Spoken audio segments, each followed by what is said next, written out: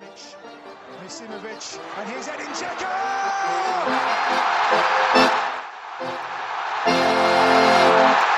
Flags up, goal chalked off. Zdravo svima i dobrodošli u još jedno izdanje podcasta Offside. Moje ime je Saša Ibrulja, u svojoj kuhinji koju hrabro naziva studio i danas sjedi Ismet Tršić. Ćao Ećo. Ćao ekipa, pozdrav svima. Moramo prije svega reći da smo malo razmišljali o proširenju ekipe, obzirom da se nas dvojica u svemu slažemo. Možda nam je pod hitno potreba neko s kim ćemo se malo svađati. A tako ako ima neko da je raspoložen tu negdje... A da nisu naše supruge. Dobro, te utakmice smo davno izgubili, Saša, ti mečevi su predani, tako da ja ne bi miješao ovaj projekat. Ali ako ima neko tamo out there, što se kaže u eteru, što nas sluša i koji ima želju da nas se priključi ovome našem hrabrom projektu, nek se javi, nek pošalje CV, 2 slike, rodni list. Znaš šta je, znam jednu stvar, znaš koga nerviramo pravo? Nerviramo producenta Gorana, obzirom da nam zvuk i dalje nije savršen i da su nam mikrofoni jeftini i da on jedva čeka da potrošimo mi pare na mikrofone. Znači mi imamo tog trećeg člana ekipa, ali on je u pozadnji, ko delegat u fudbalu, znaš, svi znaju da ima, ali je negdje gore dok ne dođe do prekida utakmice. On je tehničar, znaš, ono sredi što mi nabacamo, narokamo, on to uzme po svoje ruke i napravi nešto od toga. I onda što bi nadrazosti rekli, Bog za kompjutere. Yes. Evo da se okrenemo mi važnim stvarima, dakle, današnju emisiju je red da otvorimo s Premier Ligom, da ne zamaramo ljude sa selektorom kojeg i dalje nema. Vidi Saša, moramo i to reći da mi imamo ubjedljivo najizinačeniju ligu u regionu, kako se to danas zove.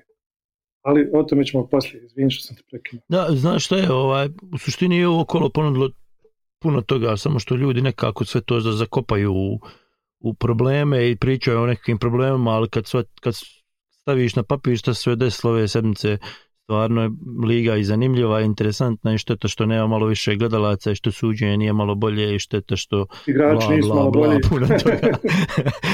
ali liga kolega, mislim, kad zanemariš svu tu okolinu, stvarno nije toliko strašna, nije tako loša da nije zanimljiva ljudima da je gledaju. Definitivno. Ja ako sam dobro izračunao, mi smo zajedno pogledali 4 od 6 utakmica ove sedmice. Tako? Što je jako dobro za našu ligu. Obzirom da nemaju sve utakmice u prenosu, mislim da je nije moguće pogledati neke od njih. Ali ajde da se držimo ove prve, možda najvažnije. U Sarajevu, dakle Sarajevo Željezničar 1-3, borba za vrh, gradski derbi. Prvo pitanje za tebe, je li gradski derbi stvarno najvažnija utakmica sezone u Bosni i Hercegovini? Pa vidi, tradicionalno gledano jeste. Rezultatski gledano jeste. Jer mi imamo Sarajevo i Željezničar koji su u principu svake sezone tu pri vrhu, najmanje u top 4. Tako da mi definitivno veće utakmice od te nemamo, ali da li najvažnija je, to bi trebalo pitati možda navijače Veleža kontra Zrinskog ili neki drugi klubova koji smatraju da su njihovi derbi zanimljivi su jači. Umalo da kažem Slobode i Tuzle City, ali se onda sjeti da Tuzle City nije baš nešto s navijačima. Znaš kako ja gledam na to? Za mene kao navijača Veleža je najvažnija utakmica ove sedmice bila Radnik Velež. Za onoga ko navija za Čelik je najvažnije bio Čelik Borac i šta ja znam, sad da ne idemo od kluba do kluba.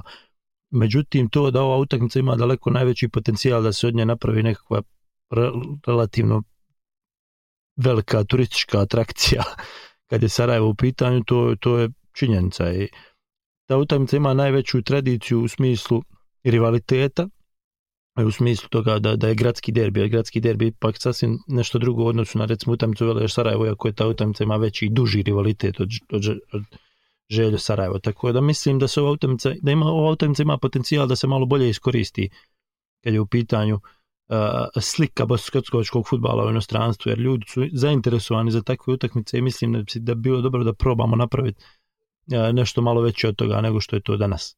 Dobro. Ali što se tiče kvaliteta fudbala, kako to čini ovaj derbi? Vidiš, što se kvaliteta tiče, ovaj derbi je ponudio, ako ništa, ponudio 4 gola. Prije svega ponudio je pobjedu gostiju, ponudio je jednu majstoriju Semira Štilića, kojem ćemo malo duže da pričamo poslije. Međutim, isto tako je poslao jednu sliku jednog fudbala koji je, uslovno rečeno, mislim sada ovo zvuči kao demagogija, ali stvarno fudbal koji su pružili oba dva kluba je tek na trenutke posjećao na fudbal koji smo navikli da gledamo na našim TV ekranima. Spora tranzicija, puno izgubljenih lopti, puno žutih kartona, protesti na svaku. Sve to izgledalo malo više kao neki malo nogometni turnir, negdje gdje je prva nagrada gajba, piva i janje, pa znaš ko je jači, pobjeđu ko više zagalami, znaš. Ne znam, takvu sam sliku stekao, tako da nisam baš zadovoljan viđenim, iako moram priznati da, kažem opet, ovo je daleko opet bolje od onih utakmica koje smo gledali ranije godina, koje završavali sa 0-0 i sa po 2-3 crvena kartona. Međutim, još je to daleko od nečega što bi se moglo prodati strancima kao neka turistička atrakcija glavnog grada Bosne i Hercegovine. Šta misliš, šta je razlog tome u suštini? Je li slab kvalitet igrača, jer evo, ne bi rekao da je to loša ekipa kad gledaš i jedna i druga, kad gledaš ono što imaju na terenu, normalno ne govorimo o evropskim okvirima, nego generalno kako ta ekipa izgleda po imenima. Vidi, Saša, utakmica je izjednačena zato što su dvije ekipe tu negdje u PDK. Nema tu neke velike razlike između prostora Sarajeva i Željezničara. Ali ja ne mogu da ne usporedim to s nekim drugim ligama, s nekim drugim derbijima. Naprimjer, u nedjelju ujutro je bio derbi Danske, Kopenhagen protiv Brøndbya, gdje se igrao neki skroz drugi fudbal. Puno brže, s puno manje prekida, a sa istim nabojom, u stvari čak možda i sa većim nabojom, kako na tribinama, tako i na terenu, gdje su ljudi ulazili u duele. Baš je bilo ono po život i smrt.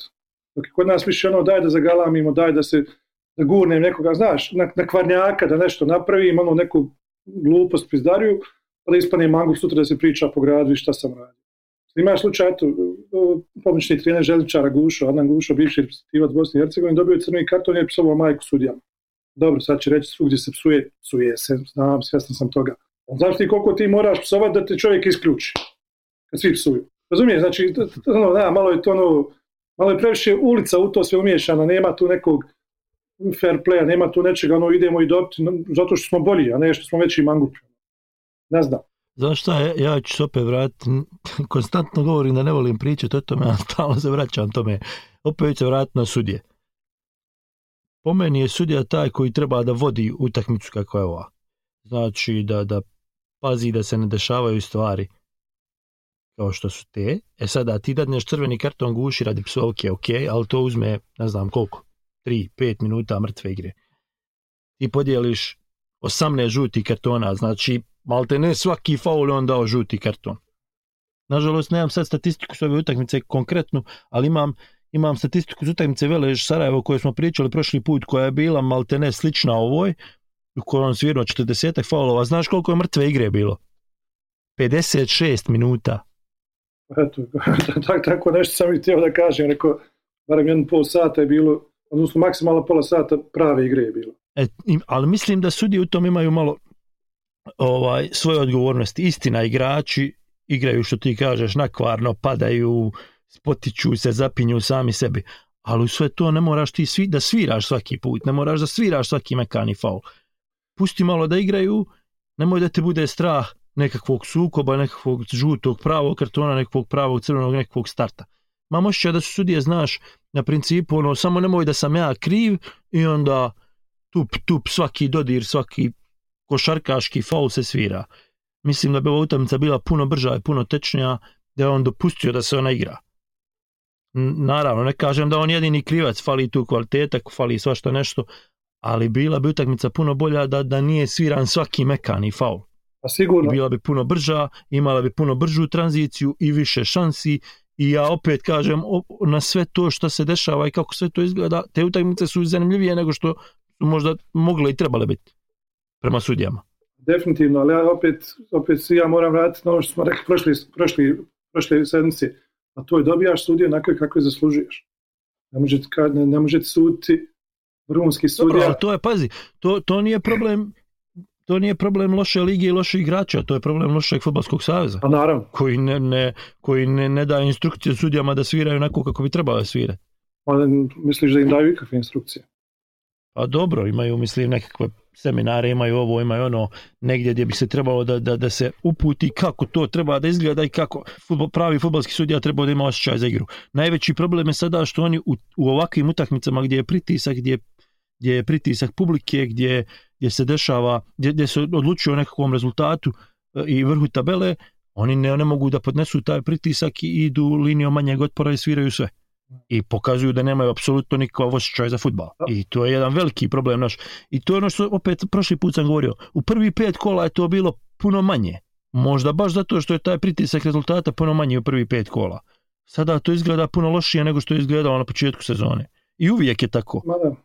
A imaš na to sve, dakle, Saša, mislim da nam je problem, veliki problem u ovakvim utakmicama u derbima suđenja, gdje oni ne smiju da sude po instinktu, nego se čuvaju da ne bi oni došli u problem i da ne bi dobio malo manju ocjenu nego što, razumiješ, nego što je potrebno. Da, ali imaš tu isto te neke druge stvari, druge parametre, kao što su lošiji terijeni, su u ova doba godine su puno lošiji, sam to rekao isto rezultatski taj, jel, to neko podmoranje se igra kod mnogih, jer ono, sad se već tabela malo iskristalizirala, zna se ko će gdje i šta. I naravno da to sve utiče. Međutim, ja isto mislim, Saša, da ti ljudi, te sudije, pa ja mislim da su oni i sami krivi zašto je to tako kako jeste. Oni su sami, na primjer, nekim utakmicama dozvole i stave nivo, eto, kao što si ti rekao, dozvole sve u nekim utakmicama i onda u nekim drugim, eto, kao što su derbi, jednom krenu svirati za svaku sitnicu, jer se boje da će to eskalirati u nešto više. Sad, da li su tu instrukcije? To, mislim, pazi, nisu sudije same krivi su i klubovi i igrači i ljudi kao što je Adnan Gušo prošli vikend koji legnu na dušu radi svake sitnice i prave pritisak i onda hoće da izvuku taj neki rezultat za svoju ekipu, ali ne računaju, razumiješ, ne razmišljaju o nekom dugoročnom rezultatu koji bi mogao donijeti našem fudbalu. Dakle, mislim da sudije su samo dio problema, ali je problem mnogo veći i u njega su uključeni svi, samo što je to, taj problem bi se mogao podvesti pod suđenje, a zašto je suđenje takvo su razlog i igrači i treneri i uprave klubova, razumiješ, niko ne namješta, vraćamo se na priču o namještanju, niko ne namješta utakmicu sam. U to su uključeni i klubovi ili igrači ili neko. Niko isto tako nije pod pritiskom zato što je izmislio sebi taj pritisak, nego taj pritisak stvaraju klubovi i igrači koji lagano padaju i koji traže faul za svaku sitnicu, ali savez, odnosno sudije, to moraju jednom presjeći i napraviti crtu da se to ne smije više dešavati i da oni vode utakmicu onako kako, da razumiješ, da imaju kontrolu nad utakmicom. Sad on samo ima prividnu kontrolu nad utakmicom, ali ta utakmica se pretvara u njegovu utakmicu i ti gledaš njegovih 40 faulova i ono, ajde Bože da ovo završi. I što je najgore, Saša, imamo osjećaj da mi nismo jedinstveni u ovoj kritici prema tome svemu što se dešava u našem fudbalu, jer slika s Koševa je bila dosta tužna, poluprazno Koševo, negdje piše 15.000 gledalaca da je bilo, ne znam, ne mogu odluka ocijeniti da li je bilo toliko, 15.000 je malo za utakmicu ovakvog, prvo je epiteta, a drugo i sportskog naboja, jer ekipe su tu, evo sad su na istom broju bodova, tako da 15.000 gledalaca za jednu ovakvu utakmicu, a meni je malo. Ne znam, šta ti misliš? Malo, ali znaš kako je, to je nešto što se mora stvarati s godinama i što se mora, ono što smo prošli put pričao za prestaciju važi i za ligu, mi smo tu ligu godinama samo degradirali i od nje pravili jedan veliki problem, tako da ona ne može preko noći izrasti u nešto što će biti zanimljivo ljudima. Ok, 15.000 ljudi je relativno malo, ali ako znaš da je to najveća posjeta ove sezone, ne možeš tu neku veliku kritiku, razumiješ, imati prema tim ljudima. Znam, i meni je glupo i čudno kao nekom ko prati fudbal redovno da ideš na Želju, da ne ideš na Radnik ili da ideš na Celtica, da ne ideš na Želju, što je po meni besmisleno, ali ako navijaš za neki klub, onda navijaš za taj klub, a ne protiv nekoga. Ali je to nekako realnost ne samo našeg fudbala, nego čitavog tog fudbala u regionu. Ljudi su previše opterećeni televizijskim fudbalom i previše su opterećeni komercijalnim fudbalom i mislim da nisu još uvijek, da dobar dio ljudi nije shvatio da mislim, najveći problem je što mi nemamo fudbalske kulture, to je, mi sami sebe zovemo, ne znam, europskim Brazilcima dole u bivšoj Jugoslaviji, a mi nemamo apsolutno nikakvu fudbalsku kulturu. Apsolutno nikakvu fudbalsku kulturu, znači ljudi ne idu na stadione, nemamo stadione, ljudi ne igraju više fudbal, ljudi, razumiješ? I sve to je jedan ogroman problem, to što Sarajevo i Željezo skupe 15.000 je samo ono vrh je ogromne sante. Da, mislim utakmicu, na primjer, Radnika i Veleža pratilo ja mislim oko 600 ljudi, od toga je bilo sigurno 150-200 navijača Veleža. A da, to je besmisleno, ali recimo ta Bijeljina je savršen primjer problema kojeg imamo. To je jedan relativno veliki grad koji ima jedan klub u principu, ali ne može da skupi više od 500-600 ljudi svaki vikend. Zašto je to tako? Ja nemam nekog logičnog objašnjenja, osim da idu gledati Zvijezdu i Partizan, oni koji gledaju uživo, što je opet po meni besmisleno. Ali opet s druge strane ti nemaš neke cifre ni u Srbiji, kada na primjer Zvijezda igra protiv Lupiću, sada protiv Javora, nisu to neke cifre i to je neki 3-4-5. Niti je fudbal bolji. Niti puno bolji fudbal. Pretjerano bolji i zanimljiviji, tako da stvarno ne vidim razlog zašto je to sve ovako, ali to je nešto na čemu moramo raditi s vremenom i to je tako. To je. Ali eto, recimo povratak Štili, Semira Štilića, odnosno Štile, sam htio reći, ne znam zašto koristimo nadimke, nisam veliki ljubitelj toga, ali recimo povratak takih igrača bi mogao da donese puno napretku Premier Lige BiH, što je uostalom pokazala evo utakmica, najbolji su igrači bili oni koji su se vratili iz inostranstva. Da, Mesudin Ahmetović kod Sarajeva i Semir Štilić kod Želje. A da, to su igrači koji prave razliku, mislim, Štilić je napravio razliku u ovoj utakmici. Onoliko koliko je, ali ja Marosim napravio razliku, taktički potpuno razbivši ponovo Husrefa Musemića, ali mislim, hoću da kažem, takvi igrači su igrači koji su napravili neko ime, napravili neku relativno dobru karijeru, ali ne onu karijeru u vrhunskom fudbalu opet, jer poljski fudbal nije vrhunski fudbal, ako ćemo realno govoriti. Tako da, što više tih igrača koji se vraćaju, oko koji se može praviti nekakav kostur ekipe, bi mogao da diže popularnost fudbala, jer to jesu igrači zbog koji ideš da gledaš fudbal. Jeste, Saša, ali za nije to malo i poražavajuće. Evo, ja sam napravio neku listu tih igrača u 7 od 12 klubova koji su bili vani, ali koji su svi preko 30 godina. Znači, nema tu neke mlade krvi nove, nema tu nekih novih bisera da blistaju, znači sa 17, 18, 19, ani sa 20, 21 godina da su dominantni u svojim klubovima. Imamo Štilića. Opet je to problem, nije to problem Štile i Ahmetovića, nego je to problem klubova koji oko takvih igrača ne prave, razumiješ, ne prave ekipu koja će biti mlada. Ne dobijaju nekoga pored njih. Jer nego se čitava igra zasniva na njima, a u stvari bi trebali da imaju, da se od njih pravi jedan kostur u kojem će biti još 3 igrača, mlada igrača, od kojih ćeš dobiti nekakvu budućnost. Bravo.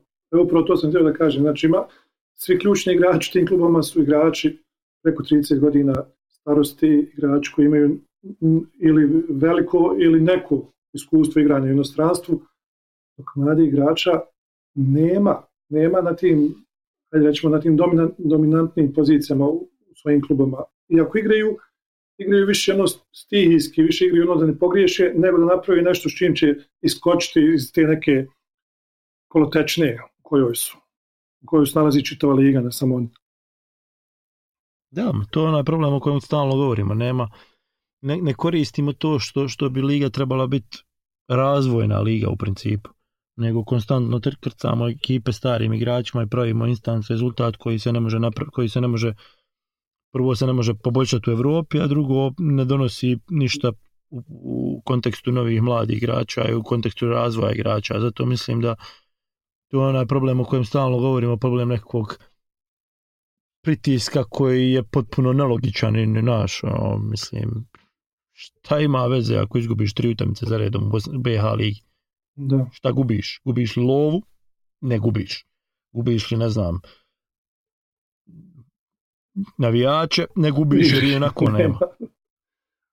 Šta ti gubiš ako izgubiš 3 za redom, ako si stavio nekoga od 17-18 godina da igra pored Štile, da uči od njega? Da. Nisi izgubio apsolutno ništa. Ok, izgubio si derbi, ali to opet, vrati se na Sarajevo gdje je ogroman pritisak sad na Sarajevo, ljudi su drugi na tabeli, borbi za titulu, imaju sa istim brojem bodova i imaju duplu krunu prošle sezone osvojenu, ali hodi po tribinu da ti objasnim da se nisi trudio. Da. Mislim da to nije da to nije način na koji se stvaraju igrači. Pa to isto, naravno, to je taj pritisak malo koji ste spomenuo ranije. On je sigurno jedan od ključnih razloga zašto ti mladi igrači nemaju ni hrabrosti da uzmu tu neku inicijativu ili da pokažu sav taj svoj talent koji sigurno posjeduju. Nego ti moraš biti kao Mesudin Ahmetović ili kao Fenan Salčinović, Stojan Vranješ, tako ti igrači, znači da se odšao negdje tamo, on se većinom igrali u istočnoj Evropi, odeš neku drugu ligu i iz te ligi da doneseš neko iskustvo i da se 32-3 godine možeš da igraš, iako tamo neko na tribini ko treba da daje podršku, on ti ne daje, nego te proziva iz ovog ili iz onog razloga. Znaš, nije to samo tribina je manje više, znaš, tribina je tribina, to su navijači, oni nemaju neku odlučujuću riječ. Najveći problem su ljudi koji vode klubove, koji opet nisu privatni klubovi, nego oni tu upadaju na nekom sistemu, ne znaš niti kakvom sistemu i odlučuju o tome ko će biti trener, ko će biti igrač, ko će biti, razumiješ, sportski direktori skidaju glave na osnovu toga, a nemaju pojma o poslu, nemaju pojma o fudbalu. Tako da mislim, to je neka vrh piramide kad je pitanje odgovorno za taj pritisak. Kasnije dolaze navijači koji su znaš, navijači su, odigraš 2 loše utakmice, 3 su ti već na leđima, ali to je sasvim normalno u svakoj zemlji, ne znam, koji je god bio na nekom stadionu, vidio je nekoga ko žuga na onoga desnog beka. Nema veze što je iz njegove ekipe, nema veze u kojoj zemlji, evo ti Skandinavaca, hladni, vaki, naki, ali 2 utakmice loše i on mu je na leđima. Ali hoću da ti kažem, klubovi bi trebali imati taj nekakav plan, razumiješ, program razvoja, a to nema niko, malte ne niko. Nešto malo Sarajevo i Željo.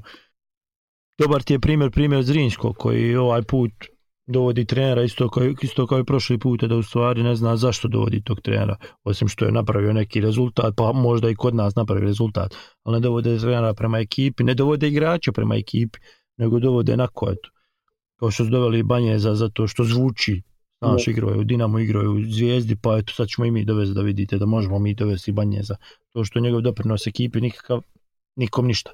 To je to o čemu govorim. Znači, a to su ekipe koje su osvajale titule u zadnjih 10 godina. Željo, Zrinjski i Sarajevo. Zamisli kako rade onda ovi ispod. I šta rade ovi ispod. Ma ne, znaš, tako da ne... Meni, na primjer, kad dođu ovaj januar i kad dođe ovaj ljetni period, transfer period, to je meni koja jedna velika, neću reći točna pijaca, jer ne želim da uvrijedim nikoga, ali kao jedna velika pijaca na kojoj se prodaju ti igrači. On se ne prodaju, nego on su jednostavno tu, dobili su čiste papire od klubova i on sad čeka ko će ga pokupiti. Isto tako jer on ne ide u klub kod nekog trenera kojeg će igrati, koji ide u onaj klub koji će mu dati 75 maraka veću platu mjesečno, bez obzira na njihovu ambiciju, želju za uspjehom i šta ti ja znam. Znači ne postoji tu, ko što si sam rekao, krenuli smo i prvi od saveza, pa preko sudija, pa preko uprava, evo sad da dođemo malo i do igrača. Ne postoji apsolutno nikakva ambicija u tome svemu. Se meni čini, imali smo primjere igrača koji su igrali u 7, 8, 9 klubova Premier Ligi za 9 godina. Znači ne možemo niko objediti da su to igrači koji imaju neku želju da nešto se dokažu, pokažu, nego to je samo daj da čvoknem 200 maraka vam veću platu nego što se imao lupam u borcu i to je to.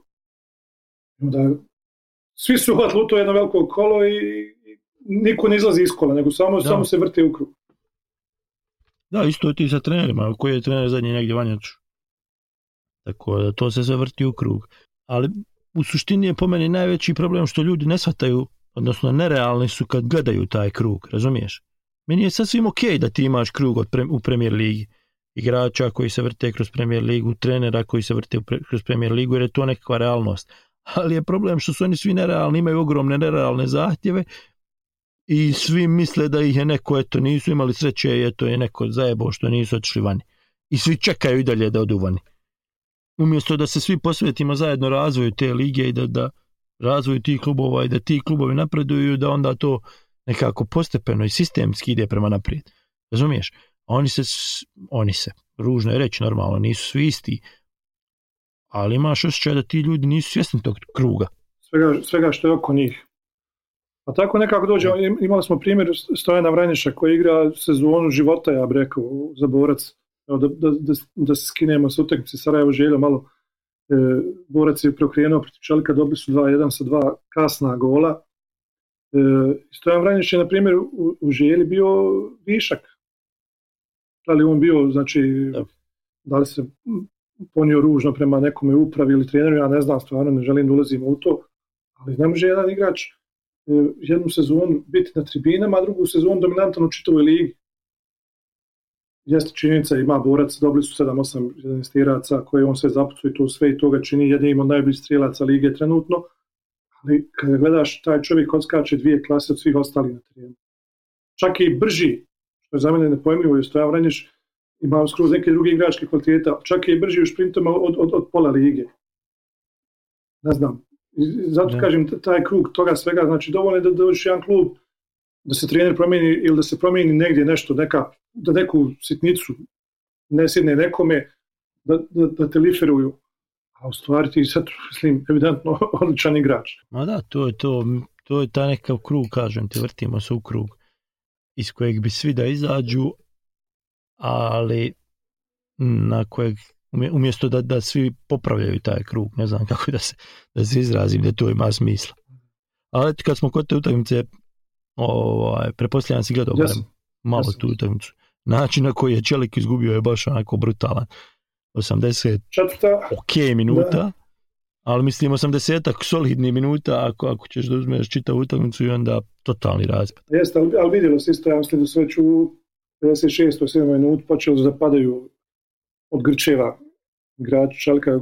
Nažalost i ove sezone Čelik ima isti problem kao ranijih sezona, da su jako kasno ušli u pripreme, da tu nije, mislim kad već pričamo o nepostojanju plana i programa i ambicije i vizije, Čelik je nažalost odličan primjer toga svega. Tako da jeste, goli su pali kasno, međutim malo onaj golman Bojan Pavlovića, malo i sreće ih je spasla do tada. Tako da nije nezaslužena pobjeda Borca bila. Kad već to spominješ, moram reći da po meni Bojan Pavlović je jedan od najboljih golmana u ligi. Pa znaš šta? Najkonkretniji, najkonstantniji, iako se o nekim drugim mlađim puno više priču, ali po meni je jedan od najboljih golmana u ligi. Vidi, brani u takvom klubu da je svaku utakmicu među 3 najbolja. Uvijek ima posla i radi stvar na nekom pristojnom nivou. Znači, da ti sam kažem, nisam razmišljao o tome ko bi mogao biti trenutno najbolji golman tu u ligi, ali Bojan Pavlović sa svojim iskustvom i sa ovim što radi u Čelku je definitivno zaslužuje taj epitet što smo ti dali. Ajde da probamo proletiti sta utakmice, znači u Tuzli gradski derbi 1-1. Sloboda Tuzla, prigradska Tuzla City 1-1. Da. Vojo bi pari ponovo strijelac, nije dugo dao gol, ako se dobro sjećam. Imao neki... Ko imao u 11. ove sezone, ako se ne varam. Golgeterski post je imao. Kako je Elvir Baljić došao na mjesto trenera, imao je mali problema s realizacijom. Balja ko trener? Pa eto, rezultat sve govori. Da sačekamo još malo, a? Ne treba se zalijetati, citirao bi njegovog mentora. Znači, u Biparip nije dao go od Veleža, to je bilo u septembru, krajem septembra. Da. Tako da, znači, bio je bez gola 6 utakmica, ako se ne varam, prošlo pred Čelika nije igrao. Da. Treba isto biti iskren i reći da Tuzla City ima stvarno problema sa povredama trenutno, tako da nije fair ni donositi sud što se tiče rada Elvira Baljića, treba sačekati malo, međutim smatram da je... Ma da, ali i jedna stvar koju treba naglasiti isto tako koja je važna kad je to u pitanju, da je Tuzla City igrala bolje nego što je bila realnost u ti prvi nekoliko kola kad su napravili tu neku razliku, kad se dohvatili vrh.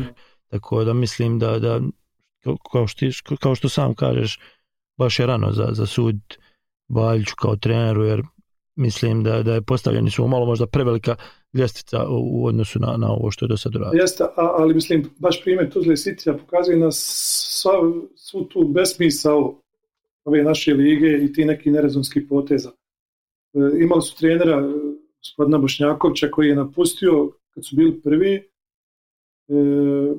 navodno iz privatnih razloga i moguće da je tako, to ne treba nikad zalaziti i njuškati previše. Međutim, koji je malo nakon toga preuzeo slobodu. Znači, eto tog nekog, rečemo, uslovno gradskog rivala. Ko će znaš šta je stvarno tu bilo? Ali mislim kako su uspio dovesti čovjeka u situaciju da te napusti onda kada je prvi na tabeli, a to niko nije očekivao, osim možda njega samog. Razumiješ što da kažem? Znači, nešto se tu moralo desiti. Mislim, sada opet ja spekulišem ovdje, ne znam sve detalje i možda ne bi trebao da nagađam, ali činjenica je da je Azmir Husić koji je alfa i omega Tuzle Citya, trebalo to možda malo da amortizuje, da vidi šta i da pokuša to da zadrži trenera koji je, ne znam koliko kola je, nakon 6 kola noću, ja mislim ovako nešto. Tako nešto. Baš rano je otišao, a imali su sjajan su niz imali sa njim. I onda je došao Elvir Balić u to je upao malo i nespreman. Ako se dobro sjećam, nije nikad ni radio u Premier Ligi prije. I kao što si ti rekao, Saša, on je upao u to sve, u to naše kolo se uvatio, za koje možda nisam nije bio ni psihički, odnosno nije ni psihički, nije mentalno bio spreman i doveo se u situaciju koju jeste. Mislim, evo, imali su sada prijateljsku utakmicu, izgubili su 8-2 do Osijeka.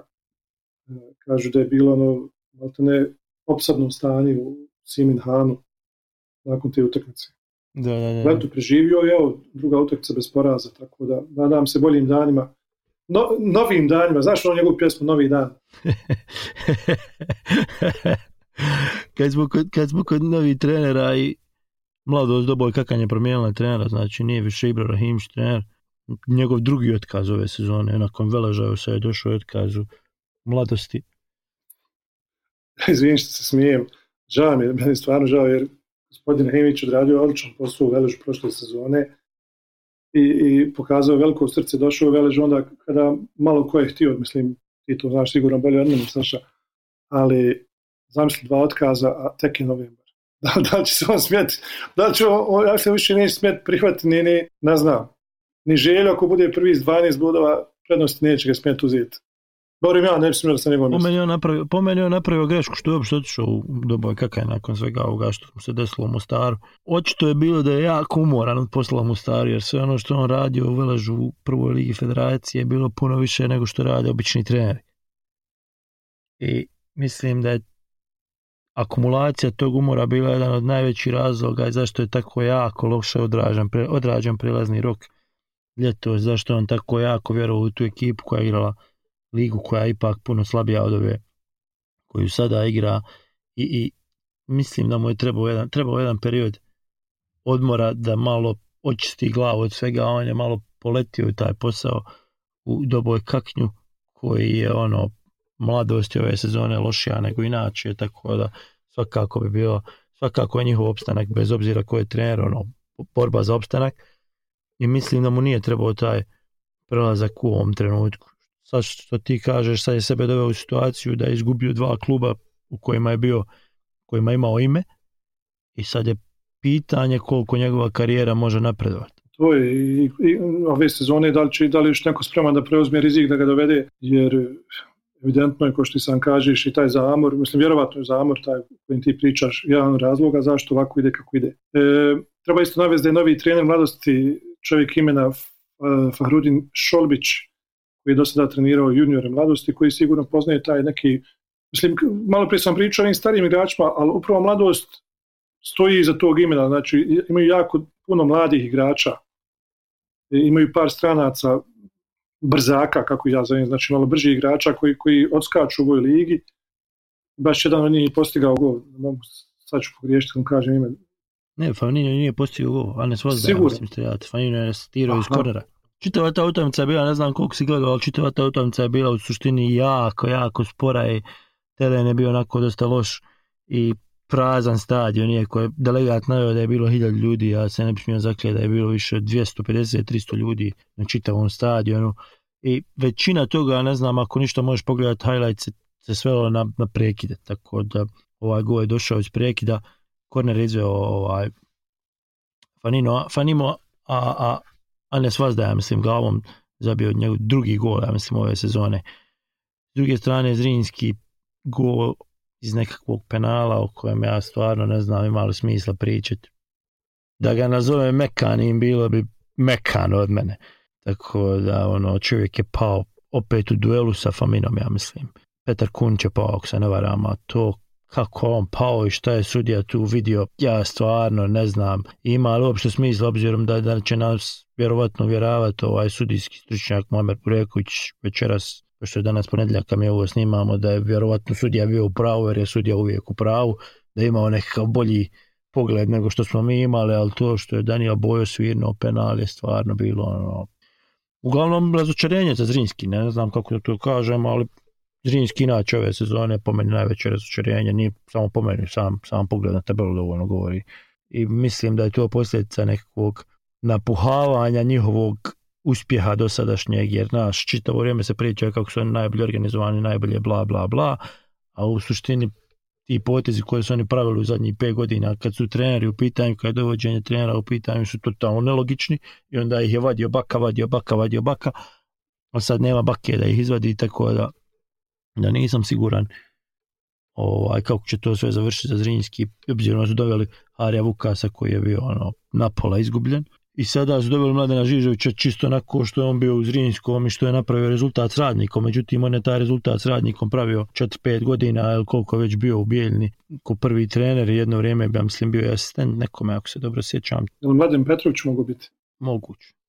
To je jedan dugoročan posao koji je Mladen Žižović tamo radio i nije imao ni blizu takav pritisak kakav će imati u Zrinjskom i Mostaru, tako da ne vjerujem ja da ćemo oni dati 5 godina da pravi. Znači i Mladen Žižović je preuzeo jedan veliki rizik isto kao i Ibro Rahimić, uslovno rečeno, znači velike su šanse da potiši i on 2 kluba. Samo što je razlika između Ibre i Mladenu, ne znam, 20 godina života, znaš, Mladen Žižović ako propusti ovu priliku, ima i dalje priliku da gradi tu neku trenersku karijeru u onom krugu o kojem smo pričali malo prije. Teško se iz BH gradi trenerska karijera u evropskim nekim okvirima, ali s druge strane Ibro Rahimić koliko ima 60 godina, tako da mislim da je njegov put malo drugačiji od ovoga što je Mladen Žižović izabrao. Ali hajde da se mi okrenemo sljedećoj utakmici kad već pričamo o Mostaru, o Ibrahimiću, da pređemo na Radnik Velež koji je u suštini najveće iznenađenje, ako ćemo pošteno ovo kolo. Jeste, novi trener Radnika Slobodan Starčević koji je ranije trenirao Krupu i Tuzlu City između ostalih je i utakmice je bio jako samouvjeren. I čak i u novnama, sad koliko je vjerovat da li to zaista rekao ili ne, ali u novnama je već potencirao kao očekujem pobjedu i ta priča je bila kao ono što vi mu stavite, ta će i oni znaš. Međutim, Feđa Dudić, trener Veleža, je to iskoristio na najbolji mogući način i vidjelo se da je čak u slučajnici izlijepio te neke izjave kolege iz Radnika i kao te njegove izjave su im služile kao dodatno pogonsko gorivo i na kraju su im i donijeli 3 boda. Ti si sigurno gledao utakmicu, Saša? Jesam, naravno. Ja suštini mislim da je to sve što Feđa Dudić priča o motivisanju jedna super fina priča, ali jedan mali show da onako pogura i ekipu i navijače i znaš, čitavu tu atmosferu oko kluba. Međutim, ono gdje je ta utakmica u stvari dobijena je taktika koju su oni imali, kojom su oni postavili možda i prvi put od kada je došao Feđa, odnosno prvi put ove sezone da je Velež igrao onako zatvoreno, bez nekih velikih ambicija u napadu, znaš, što je bilo sasvim realno. Falilo je Veležu, ne znam, 3-4 igrača i on se postavio tako da odbrani jedan bod, nešto slično kao u Tuzli, kad je obranio taj jedan bod, s tim da su ovaj put zabili taj jedan gol, razumiješ? Tako da mislim da je ta utakmica dobivena baš onako taktički i to je ono što mi se najviše sviđa trenutno kod Feđe Dudića je što je svjestan limitacija koje ima ova ekipa, a ima i solidno, i što se ne, za razliku kod Ibre Rahimića kad je on bio trener, ne drži se, znaš, ko pijan plota neke svoje ideje o tome da Velež treba igrati lijepo, treba se dodavati, treba, znaš, pas igra, treba da dominira, ne, nego treba da osvaja bodove. Pragmatičar. On svoju igru baš tako prilagođava protivniku i od nje pravi igru koja će mu donijeti rezultat. I to je po mene najbolje. Druga stvar važna za ovu utakmicu, Velež sa Dinom Hasanovićem i Velež bez Dino i Hasanovića su dvije potpuno različite ekipe. Znači Velež sa Dinom Hasanovićem je puno bolja ekipa i iskreno za mene najbolje pojačanje koje smo imali u zadnjih, ne znam, nekoliko godina, iako ne znam kako je došlo do toga, ali očito da se dobro poklapa sa Feđom Dudićem s kojim je radio i u Gošku i on je definitivno igrač kakav je trebao Veležu, baš zbog te svoje nekakve prljavosti, zbog nekakvih faulova. Ja mislim da pravi najviše faulova po utakmici, nemam taj statistički podatak potvrđen, ali mislim da pravi najviše faulova po utakmici u čitavoj ligi, da je to pod navodnicima najgrublji igrač u čitavoj ligi, ako to ništa nije grubo, nego su to sve većinom profesionalni faulovi. I sad je pored toga dobio ovog malog Melvina Osmića koji igra sličan fudbal, ali Velež na tom principu igra da, znaš, zatvori, neutralizira protivnika kao što je sad uradio sa Đurićem, ugasio je Đurića i zatvorio onda, samim tim zatvorio je i Krilas na kojima igra Radnik, Pecu i ovog malog Bradonjića, tako da pokušaj zatvori, ugasi, neutralizira i pokušaj nešto zabiti s kontre, što je uvijek moguće sa Brandaom i Fajićem koji znaš, svijet za sebe što se tiče iskustva i rutinski bi meni je sve ovo djelovalo i puno bolje nego što je i očekivao. Predivan gol Edina, odnosno Ede Vehabovića, povratna lopta sa čelne linije, košarkaški rečeno, nazad na ivicu 16-terca, poluvole. Niste pogledali gol. Da, jedna od onih lopti što bježi od golmana, znaš, koliko golman da se baci, tako, ona ode tamo gdje ne bi trebala. Svima preporučujem da potraži taj gol na YouTube, a možda bude i nekada na nekoj od naših socijalnih mreža. Igrom slučaja upravo gol Veleža ćemo potruditi da nađemo. Jel? Sasvim slučajno. Slučajno. Da. Saša, zadnja utakmica i utakmica koju bi mogli možda napraviti čitav program, ali nemamo baš toliko vremena. Široki Brijeg Zvijezda 0-9-4-0. Viktor Angelov, Makedonac rođen u Njemačkoj, koji je raniju karijeru nastupao između ostalih za Schalke 0-4, za njihove, odnosno mlađe kategorije. Bio je strijelac 2 gola. Međutim, ono što je zasijalo tu njegovu partiju je nešto drugo, to ono što se dešavalo na tribinama. Opet u Zapadnoj Hercegovini se neko ukazao. Znaš šta, ja sam lično umoran od tih priča, da ti pravo kažem, konstantno pričam, jedno te isto stalno dolazi opet priča na to i tako bi rado pričao samo o fudbalu, ali u principu ne možeš jer nas ljudi tjeraju da pričamo o ovakvim stvarima. Po meni najveći problem u svemu ovome je taj što je sudija Sabrija Topalović odlučio to da uradi zbog skandiranja i fotografije, ili kako bi je nazvao, ne znam ni ja, Slobodana Praljka, i to je potpuno opravdano, znači poštivao je kako se to kaže, regulaciju UEFA ili direkciju UEFA, pravilnik, međutim u isto vrijeme Daniel Bojo svirao utakmicu Zrinski Mladost Doboj Kakanj, na kojoj je bila gotovo identična situacija, a njemu nije padalo na pamet da prekine tu utakmicu. Sad, jesu to dvostruki standardi, je li to zavisi od onoga kako se sudija zove, hoće on poštiva pravila, neće on poštiva pravila, ili delegat ko već donosi tu odluku, nije ni važno, ali razumiješ što ću ti kažem, pričamo svi o tome šta se desilo na Širokom, a ne pričamo da se desilo isto u Mostaru, a da imamo dvije potpuno drugačije odluke sudije. I to je po meni zastrašujuće što Fudbalski savez nema, znaš, nema nekakav sistem, nema, opet vraćamo na isto, nema organizaciju kojoj se kaže to ne može, to ne smije, to, razumiješ, nego u nas ide tako da onaj sam donese odluku sudija, jel mu smeta zastava, jel mu smeta skandiranje ili nešto i sve se vrti oko toga, znači da sam neki pojedinac donosi odluku i da on snosi odgovornost za nju, a to ne bi smjelo biti tako. Znači ako je prekinuta utakmica na Širokom, trebala je biti prekinuta dan ranije i u Mostaru. Saša, mi polako se približavamo sudijskom nadoknadi ovoga našeg trećeg izdanja Opsajda. Samo još kratko, ako je kako moguće to kad smo nas dvojica u pitanju, ako sam dobro upratio, do sada se spominju 2 imena, ne znam koliko su realna, ali se spominju, a to su Duško Bajević i Veljko Paunović. Ma znaš šta, čitao ova priča, prvo ne može biti kratka, udušit ćemo ljude, drugo možda treba napraviti posebno izdanje Opsajda da pričamo opet o selektoru ako ćemo već tako, i treća stvar, zašto se sve ovo dešava? Zašto se po Bogu sve ovo dešava? Zašto nam treba da pričamo mjesec dana o kandidatima za selektora? Normalan savez. Hljeba i igara, Saša, hljeba i igara. Hljeba i igara i bježanja od odgovornosti, znaš, nije do nas. Evo, ima procedura, nemoj, nisam ja kriv, evo, oni meni nisu dali, oni, znaš, tako se to vrti u nas. U principu, ozbiljan savez bi pazi, pa Robe Prosnečki je dao ostavku 2 puta i onda 4 utakmice odigrao loše, odnosno 3 od 4. Šta, nisu se nadali da mogu otići, iznenadio je njegov odlazak. Kojem iznenadio ih njihov otkaz njemu. Čemu pričamo mi ovdje uopšte? Ozbiljan savez bi imao kandidate, razgovarao s njima, dao otkaz i sutradan predstavio novog selektora i okrenuo se pripremama za playoff. sve ono što su radili sa Amarom Osimom i Robertom Presnečkim prošli put, ili prije toga sa Mešom i više se ne sjećam ko je njemu bio protukandidat. Znaš, sad bi opet trebalo da sjednu sa Sergejom, opet da sjednu sa Duškom, opet sjednu pa razgovaraju, pa znaš, pa onda ide na glasanje, pa o čemu pričamo mi ovdje, pa nije, ovo je fudbal, ljudi. Katastrofa, ovo je po meni sramota, znači još jedna potvrda da tamo rade ljudi koji ne znaju raditi. I ništa drugo. Znači, sada da mi pričamo, pa samo ta priča o Dušku je po sebi nelogična. Znači, Duško je, u odboru za, kako se to zove? Savjetovanje. Stručni komitet za savjetovanje ili stručna komisija za savjetovanje. I bio čovjek zadužen da pronađe selektora, je li tako? Pa, između ostali, zajedno sa Prosinečkim zajedno. Znači, na njih su gurnuli to.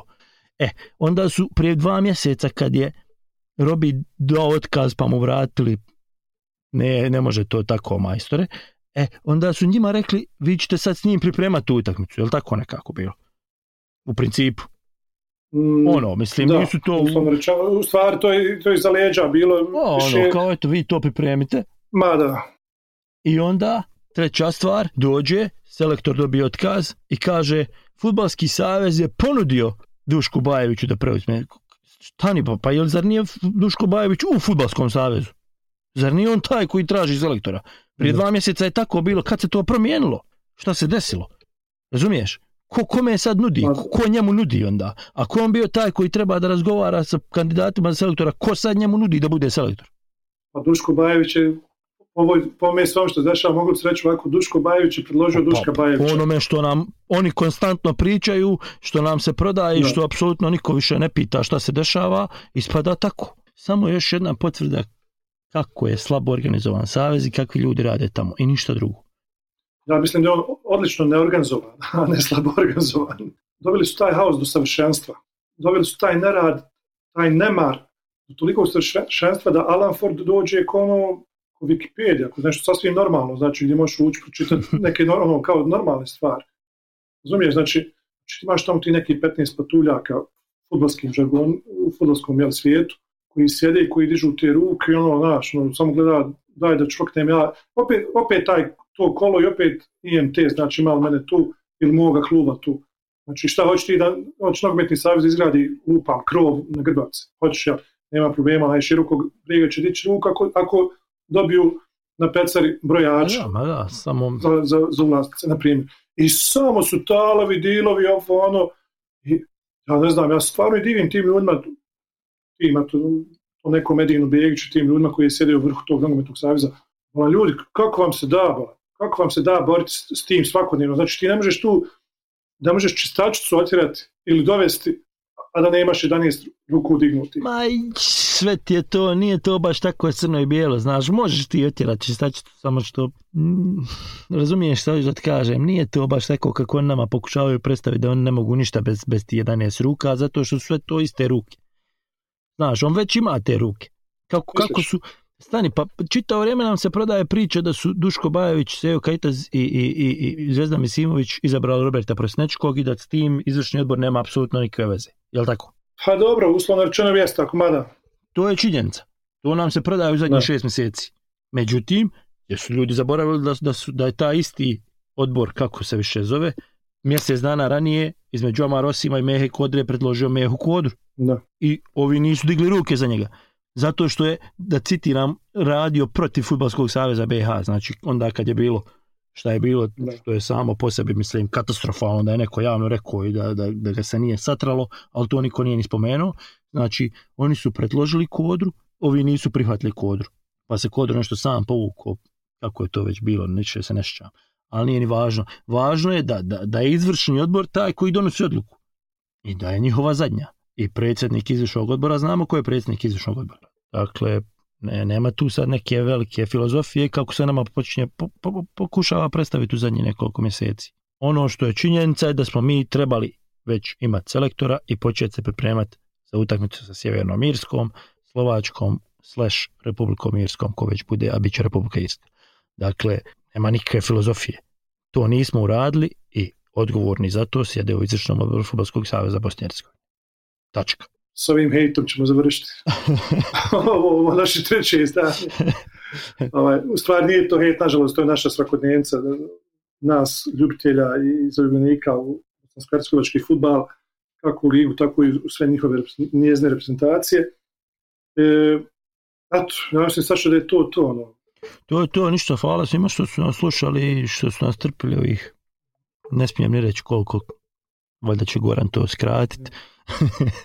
Hvala svima i čujemo se opet, nadamo se u srijedu. Da, nemojte šta zamjeriti. Dođite. Ništa, hvala vam još jednom, čujemo se. Pozdrav. Alu smo ga udužili.